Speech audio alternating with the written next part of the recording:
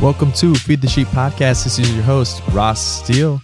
As I always say, God is good all the time, and all the time, the devil is stupid. Here, I like to talk about things culture doesn't want to talk about. I talk about things to advance the gospel, to build the kingdom, and bless the world. Let's get right to it. Well, there you have it. Thanks for joining me on another episode of Feed the Sheep. Before we dive into our sixth deadly sin of wrath, I'm going to get started with a word of prayer. Father, thank you for the opportunity. Thank you for the platform that you blessed me with, Lord. Thank you for those who have been listening through these seven deadly sins, Lord, and that you continue to speak to them, to speak through them. Use me as your will be done, Lord, to glorify you in all that I do. May I just speak evidently and in line with Scripture, with your word, Father, because your word is the truest form of words and thoughts that we may have, Lord. So as we dive into this week of wrath, I just pray that you soften the hearts of those who are listening. You prepare them for this message, for this short conversation that we're going to have together, Lord, and just continue to be in the moment and bless them and their families and all the generations that come. In your name, amen. All righty, guys, it is, I think, it's been probably like 2 months since, two and a half months since I've launched Feed the Sheep, and I'm thankful for each and every single one of you who maybe you're just now hopping on and you're catching up, or you've been on from the beginning.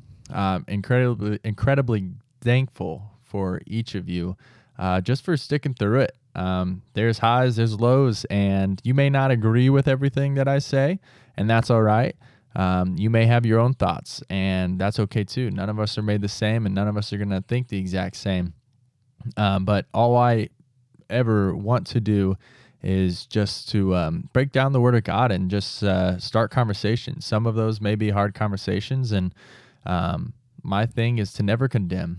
And the Holy Spirit convicts. So if you feel tug on your heart during any of these conversations or episodes or whatever, that's not a condemnation. I love each and every one of you guys as the Lord loves you even more than I can, and he doesn't come to condemn but to convict. So if that's going on, then just take it before him. Lay it down at the cross, surrender that, whatever it is. Share it with somebody in your circle. But today we are getting near the end of our 7 Deadly Sins series. We are on wrath, and wrath's a tough one because it's basically anger, but I'm going to give you the definition per se. It's from Merriam-Webster Dictionary. It's extreme anger, strong, stern, or fierce anger, deeply resentful indignation as well. And I know in past, I've compared the 7 Deadly Sins with an Enneagram. This one happens to be the Enneagram 1. And the Enneagram 1 is the perfectionist. And I'm not sure exactly. I can't speak on it. I'm not a 1. But I do have some 1s in my life. And it's been a mix. Some people are like, what, really? Wrath is connected to a 1? And others are like, oh, yeah, that makes sense. And it could just be the difference between being a healthy 1 or an unhealthy 1. But realistically, anger's a big problem, not just for 1s. I mean, it's people across the whole. The Enneagram isn't set to define you, and it's only who you are. You have a little piece of each Enneagram, and I believe that. And I just say that just for a comparison method. And I'd say that my dad's a 1, and ever since I've really, growing up or anything, like he's just been angry. I can't speak on it exactly why. I have some guesses, but it definitely didn't, bring life into our relationship together, which in turn of that, with my relationship with my earthly father, then it ended up affecting my relationship with my heavenly father. And I love my dad, and I know he loves me, but I've seen a lot of anger from that side of things, and that could be from childhood trauma that just was never dealt with.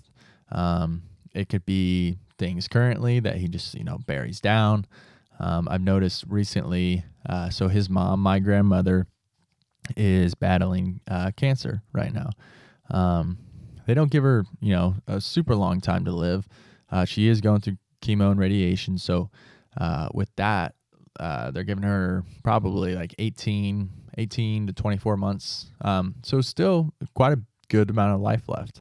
But in that, he's been taking care of her and help with with the help of my aunt, his sister, and my mom and me and anybody else who can help in any way. But he carries that weight, which I believe has, in turn made him more angry than normal. And you can tell in the conversations he has specifically with my mom, and I'm not out here to blast my family drama or anything, but I just wanted to put a point of reference of that. I see it firsthand, and I think the biggest thing is that as perfectionists, they carry a lot of weight, not because they have to, and it's not because they need to, but it's because they think they have to. They don't want anybody else to carry the burden. They carry it themselves and let everything build up. And then it's just anger over time that continues to build up. And then it portrays and it comes out in conversations or different things with relationships with others. And I'd say like we can become consumed by rage and revenge to the point of acting irrationally and immorally.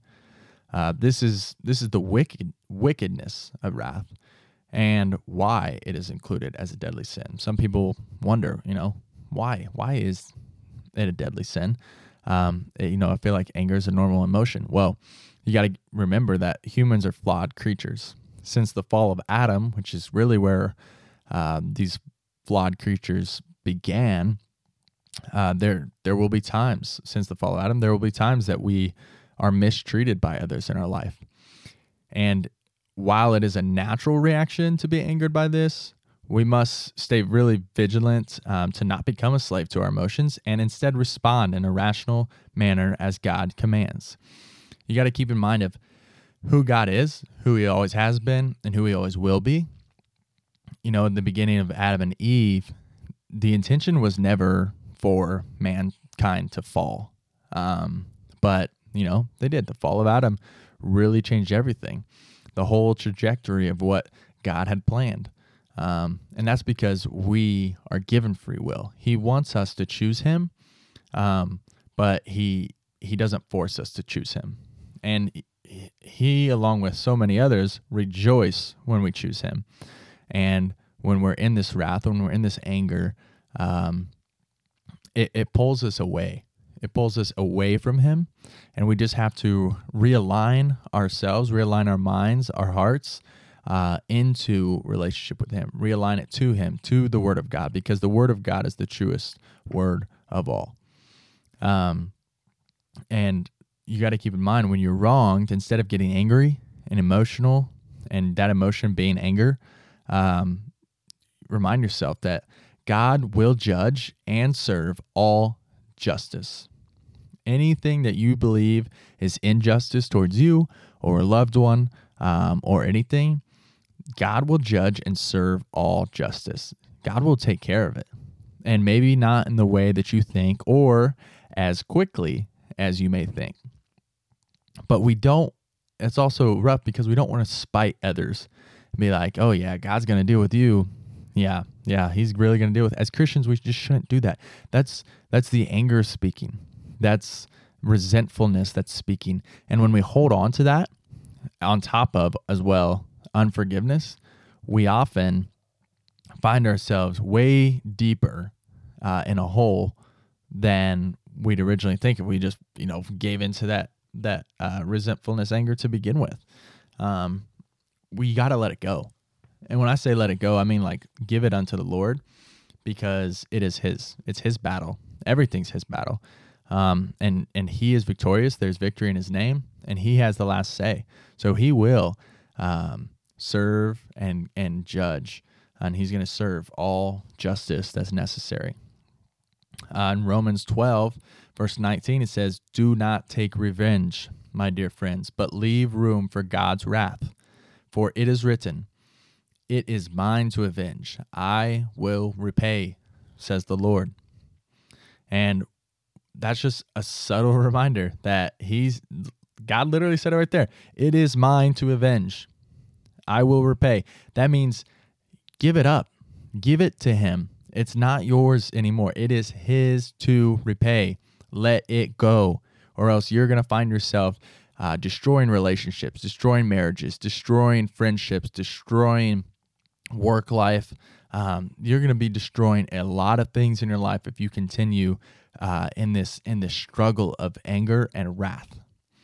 You can look at the Lord's Prayer and take that into your life, where it says, "Forgive us our trespasses as we forgive those who trespass against us, and lead us not into temptation, but deliver us from evil."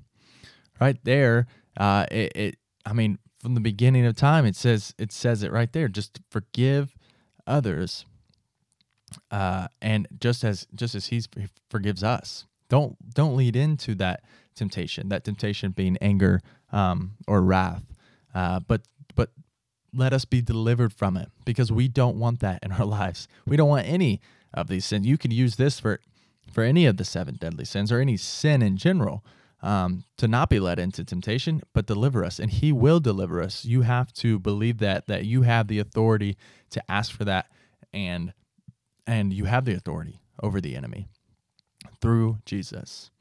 And I wanted to look at some verses in regards to this. Proverbs 29:11 says, "Fools give full vent to their rage, but the wise bring calm in the end." Now, do you want to be a fool, or do you want to be wise? I can almost guarantee nobody listening wants to be a fool. I don't want to be a fool. I want to be wise. So don't give in to this rage. Bring on the calm. And maybe it's not something that you can do personally, but you can do it with the power and the strength of the Lord that he provides. So you must lean on him to get that. Moving on to James chapter 1, verse 20. "Because human anger does not produce the righteousness that God desires." That's simple as that. Human anger does not produce the righteousness that God desires. God desires and requests righteousness from each and every one of us. And when we give into our anger, our human anger, it does not produce the righteousness. Not one bit. You're missing the mark tenfold. And I've been there. I'm not here, like I said, I'm not going to condemn you or anything. I've been there. But I've been delivered from it, because God is good all the time. All the time. Colossians chapter 3, verse 8. "But now you must put them all away, all of that being anger, wrath, malice, slander, and obscene talk from your mouth." What we don't realize is that these are all related. You have anger, wrath, malice, slander, obscene talk. Obscene talk from your mouth. Obscene talk. You don't realize it, but the things you say hold a lot of power over a lot of people in your life, and you need to be aware of that. You must put it away and get rid of it. There's some things to combat. You may be wondering, well, how do I overcome this? Well, first things first, God. You got to give it to the Lord. And things will happen, and you may slip up here and there, and that doesn't define you. You got to recognize that first. Who you are is who God says you are, and God does not say you're angry. He does not say you to have obscene talk. He does not say that you are resentful or fierce anger or anything. And that's the first step, to recognize that's not who you are. Don't let that sin, that struggle define you. But awareness and intentionality combat this wrath. You got to be aware. First things first. And when you're aware, you're going to be intentional. And if it's hard to be aware, then you need to be intentional first. There's not a requirement on what comes first, but you need to be aware and you need to be intentional. What I've done in the past, when I was trying to like break a bad habit or something, I had a clicker, like a pitch count clicker. You can get them at Dick's Sporting Goods. And anytime I had a thought or said something that wasn't edifying to those around me or to God, basically, I'd click it. And at first, like I may not have remembered, but I carried that thing around with me everywhere. And I'd click it. And then after a while, after each day, I'd be like, oh my gosh, wow, I did this.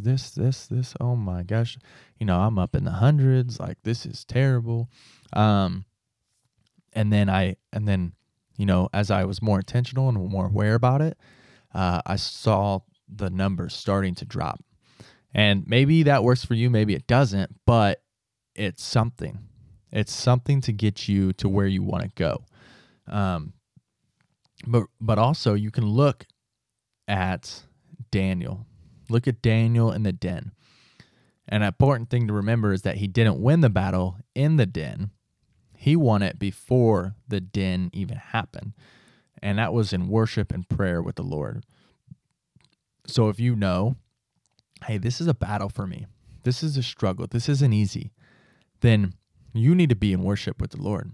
You need to be in thanksgiving with the Lord. You need to be in prayer with the Lord before it happens. Don't go to him after it happens. Go to him before and say, Lord, this is a struggle. This is my battle right now. And I need your help in it. And I want to give it to you. And I want to give it up. And I want to completely get rid of it in my life. And right now, this is me saying, it's yours. It's your battle. Because he wants to take it from you. But you got to be able to give it up. So you say, Lord, this is yours. He will take it for you. And then before you even realize it, maybe that next time where you would have gotten angry, you would have had wrath, or anything along the lines of that, then the battle's already going to be won because it's the Lord's. And you were obedient and you were intentional and you were aware in those moments leading up to that time. You see, temptation comes and sin will happen, but we must be able to take the responsibility of our actions. And we also need to prepare ourselves in advance for what could happen. A couple of easy things to try to overcome this is, obviously, you have worship and prayer, but you also need accountability. Find somebody that's in your life that you're close to, that you have a good relationship with, that you can trust, to hold you accountable. And at times, to what most people would say is to not be your friend, but really a friend would do all this for you. A true friend will. And you need that in your life. And maybe it's a mentor, maybe it's a family member, maybe it is just a friend. But you take it and you say, hey, look, this is something I've been struggling with. I don't know, I can't pinpoint the issue exactly, but I want to give it unto the Lord. Pray with each other. Have them pray over you. Have them pray for you. In moments where you may have a thought, reach out to them. Say, hey, this came up. Maybe something does happen and you say, hey, man, I slipped up. And that friend should respond, hey, man, it's all right. Or, hey, girl, it's all right. It happens. We're moving in the right direction. There's no condemnation here. You just ask for forgiveness from the one who you may have affected or impacted, and move on. You let it go. Don't let that define you. Just like a quarterback. Quarterback throws a pick in a game, they throw an interception.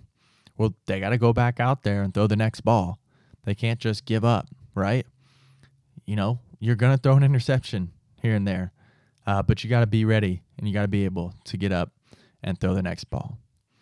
Father, as we close today, I thank you once again just for life, just for breath in my lungs, breath in the lungs of those who are listening, Lord. For those who may be struggling with wrath or anger as they listen, may they continue to take it before you, to lay it down at the cross, be on their knees at the throne, Father, in worship and in prayer, that you may guide them, that you may protect them, that you may bless them for themselves and their future selves and their future families or their current families and their kids and anybody that they may come in contact with, Lord, that they are just loving and compassionate for one another and continue to love people just as they love you. In your name, you are high and almighty. May we glorify you in all that we do. Amen and amen. Thank you for listening to Feed the Sheep this week. May the Spirit be within you, may it be upon you to embolden you in your faith, to go out and advance the gospel, to build the kingdom and bless the world.